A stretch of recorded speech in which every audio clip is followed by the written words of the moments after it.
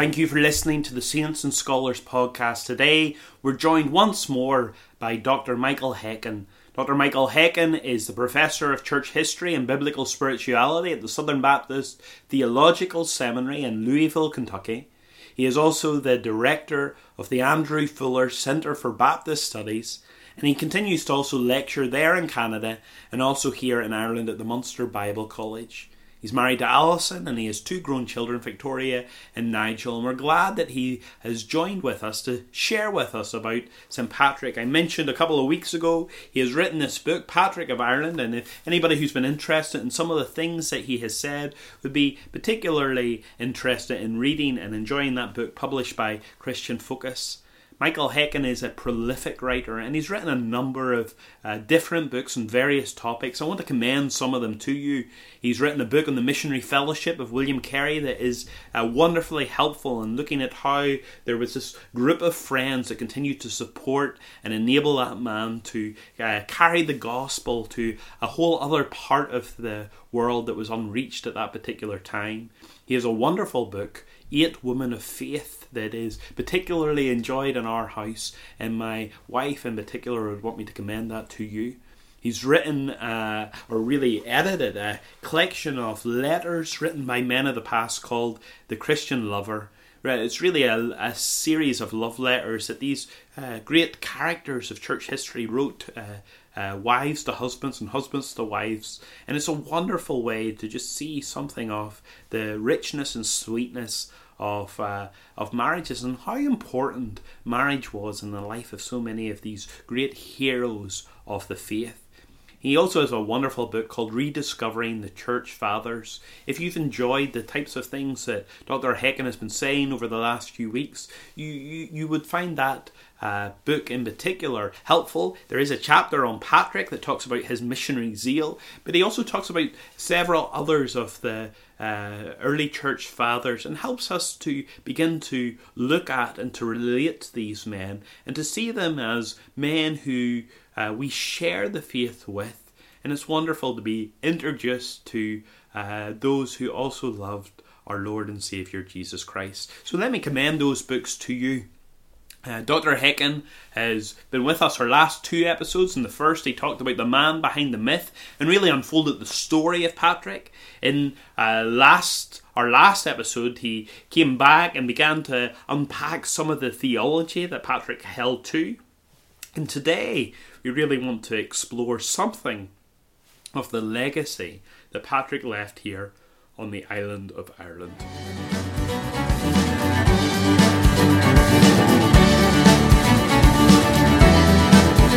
Maybe we could talk a little bit about the legacy of Patrick. Could you briefly tell us a little bit about what Ireland was like before he came, so we have something to compare to? What was Ireland like before Patrick?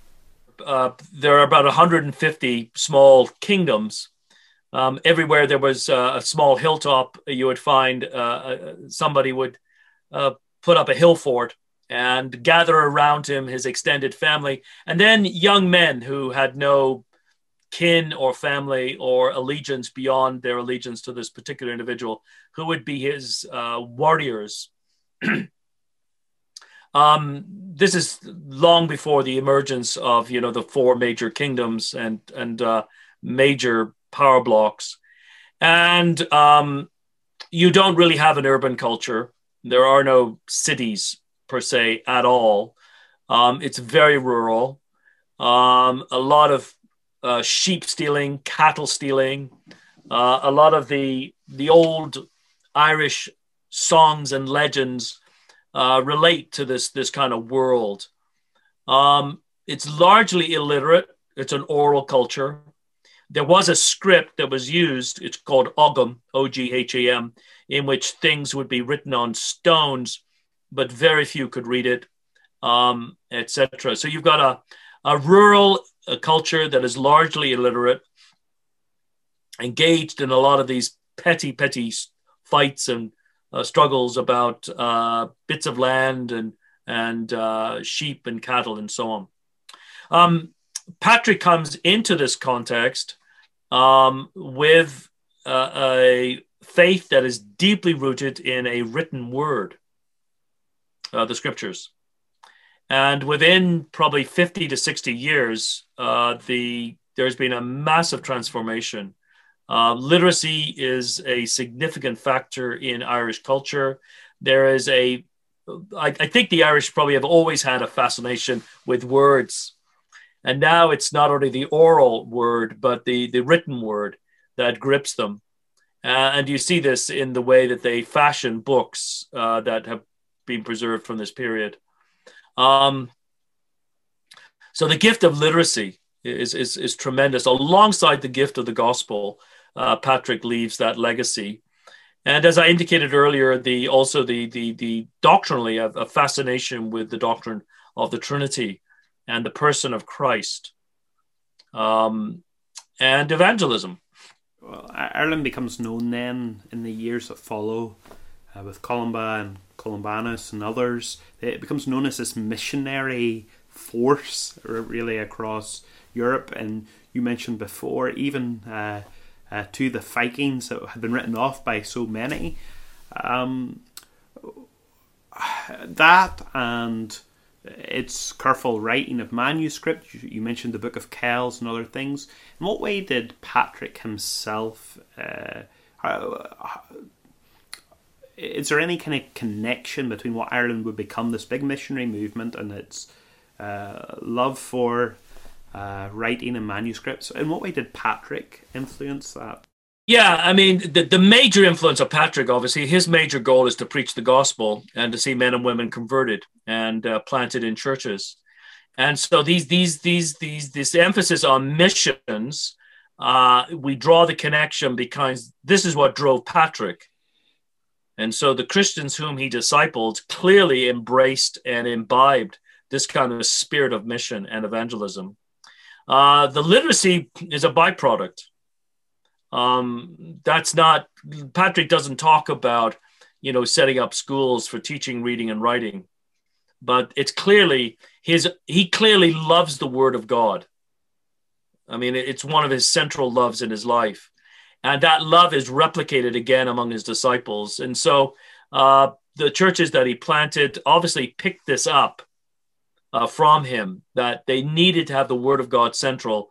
And if the Word of God was going to be central, they needed copies of the Word of God. And I haven't done the sort of studies that can be done, and that is tracing the actual text that was written in Ireland in books like the Book of Kells, and then outside of Ireland by Irish scribes, the Lindisfarne Gospels. But the text of those Gospels and books, biblical books, has a history which you can trace back to the earlier centuries, so the 3rd and 4th centuries. And so it'd be interesting to know, what families of text these fall into. But it's quite clear, I think, that the Patrick is the key figure who introduces this passion for books and reading because of his own focus. And as I say, it's a byproduct. You don't see him ever talking about, I set up schools or saying, and I emphasize to them how important it was to be able to read the Word of God. What you do find him is quoting the Word of God again and again and again and again. And those who listened to him must have, as they became Christians, realized we need to know this Word. We need copies of this Word. And so that's a byproduct of Patrick's ministry. You mentioned that we have 2 works penned by Patrick, and we've talked a lot about the Confession. But can you tell us about that other work and what it is and what it maybe reveals as well about Patrick and his feeling towards the believers there in Ireland? Yes, the letter to the soldiers of Coroticus. It used to be thought that Coroticus was either a Welsh or British chieftain who had come across the Irish Sea, raided the coast of Ireland, and killed a number of men and women whom Patrick had just baptized as believers and taken some captive. There is now an argument that he might have been an Irish chieftain. Either way, and I tend to the earlier perspective, but either way, Patrick writes this letter to him, and he quotes, he refers to elements of his own life. He talks about how he had been led by the Spirit to Ireland, and that he was willing to die there to give his life for the gospel that might come to the Irish. But he also emphasizes the importance of recognizing that there will be a judgment. And in common with early Christianity, there is this conviction that we will all stand before the judgment seat of Christ to give an account of our lives. And he really is warning them. He has no military power. There is no indication that Patrick embraces the idea of using the state to enforce the gospel. But he does have the authority of a gospel minister to warn these wicked individuals who had fought under the banner of Coroticus that what they have done is an attack upon God himself in one sense, because they have killed some of his children, they have enslaved others, and they risk divine judgment. And the reality of hell and the wrath of God are very clear in the text. And that's, as I say, part of the kind of the thinking and drawn from Holy Scripture of the Christian teaching in the early centuries. It's really sobering and interesting at the same time that Patrick, this missionary to Ireland, is faced, whether it be from the island itself, fighting and bigotry and this aggression, or whether it be coming from across from Britain. He's faced with a conflict, and so much whenever we think of our Irish mission that we still have here in the country today, to see others reached with the gospel. So much of the difficulty I think we often experience is largely associated with those cultural elements of bigotry and sectarianism and a cultural baggage that wants to separate. What do you think Patrick would say to evangelicals in the island of Ireland today regarding their mission to the lost? Well, I think he would emphasize the vital importance of gospel proclamation, of being completely, to use contemporary jargon, sold out to this mission, of not being afraid of the powers of this world. Patrick talks about he faced slander, imprisonment. He talks about being imprisoned 3 or 4 times, again, by various chieftains. In danger of death, he says at least a dozen times. Some of the legends that would grow up about Patrick's engagement with Druids, they would have been a major force against him. In recent years, there's been a revival of Druidism. People have no idea the bloodthirstiness of this pagan religion, because it dealt in a child and human sacrifice. We've found both in Ireland and in England, in bogs, people who've clearly been sacrificed to satisfy the anger of these pagan gods. And Patrick says none of this phases him. Again, to use a contemporary jargon, he is willing to give his life for the gospel. And Patrick would urge us that the gospel is of such precious value, both in terms of the person at the heart of it, our Lord Jesus Christ, and the message that we are to give our all for the sake of the Lord Jesus to reach the lost. And that the sectarianism that has been evident in the 20th century, we have to get beyond that and above that. And Patrick, I think, he encountered violence and threats against his person, but he stayed the course because of God's love for the Irish. And Patrick was very well aware of that. And I think that's why I think Patrick is such a tremendous model for us today. Dr. Hecken, thank you so much for your time. We really appreciate your interest in Ireland and the times that you have come over in the past, and we look forward to you doing that again in the future. We're so grateful for the ministry God has given to you, but also just for sharing in particular with us today about Patrick. So thank you very much for your time. I want to close simply by reading some of the words that Patrick closes his confession with. And in them, I think we see something again of his heart and zeal for the gospel to move forward on the island of Ireland. And we can continue to hope and to pray to that same end even today. Let me read Patrick's own words to close our time.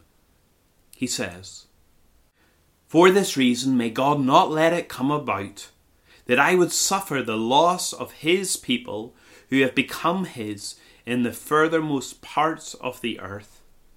I pray that God give me perseverance, and that he grant me to bear faithful witness to him right up to my passing from this life for the sake of my God.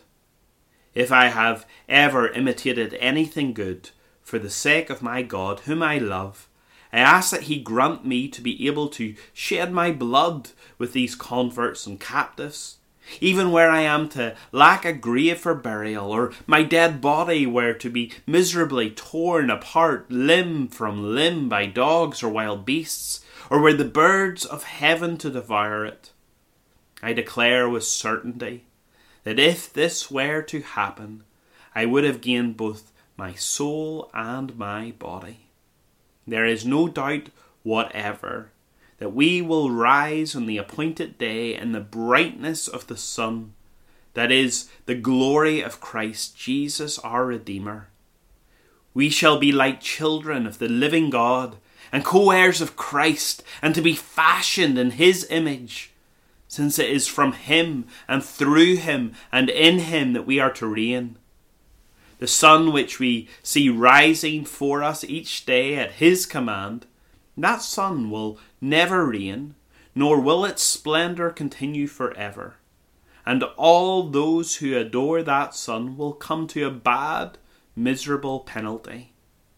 We, however, believe in and adore the true Son, that is Christ, who will never perish, nor will they perish who do his will, but they will abide forever, just as Christ will abide forever. He lives with God, the Father Almighty, and with the Holy Spirit before the ages began, and now, and for all the ages of ages. Amen. Again and again, I briefly put before you the words of my confession. I testify in truth, and in great joy of heart before God and his holy angels, that I never had any other reason for returning to that nation from which I had earlier escaped, except the gospel and God's promises. I pray for those who believe in and have reverence for God. Some of them may happen to inspect or come upon this writing which Patrick, a sinner without learning, wrote in Ireland. May none of them ever say that whatever little I did or made known to please God was done through ignorance. Instead, you can judge and believe in all truth that it was a grace of God. This is my confession before I die.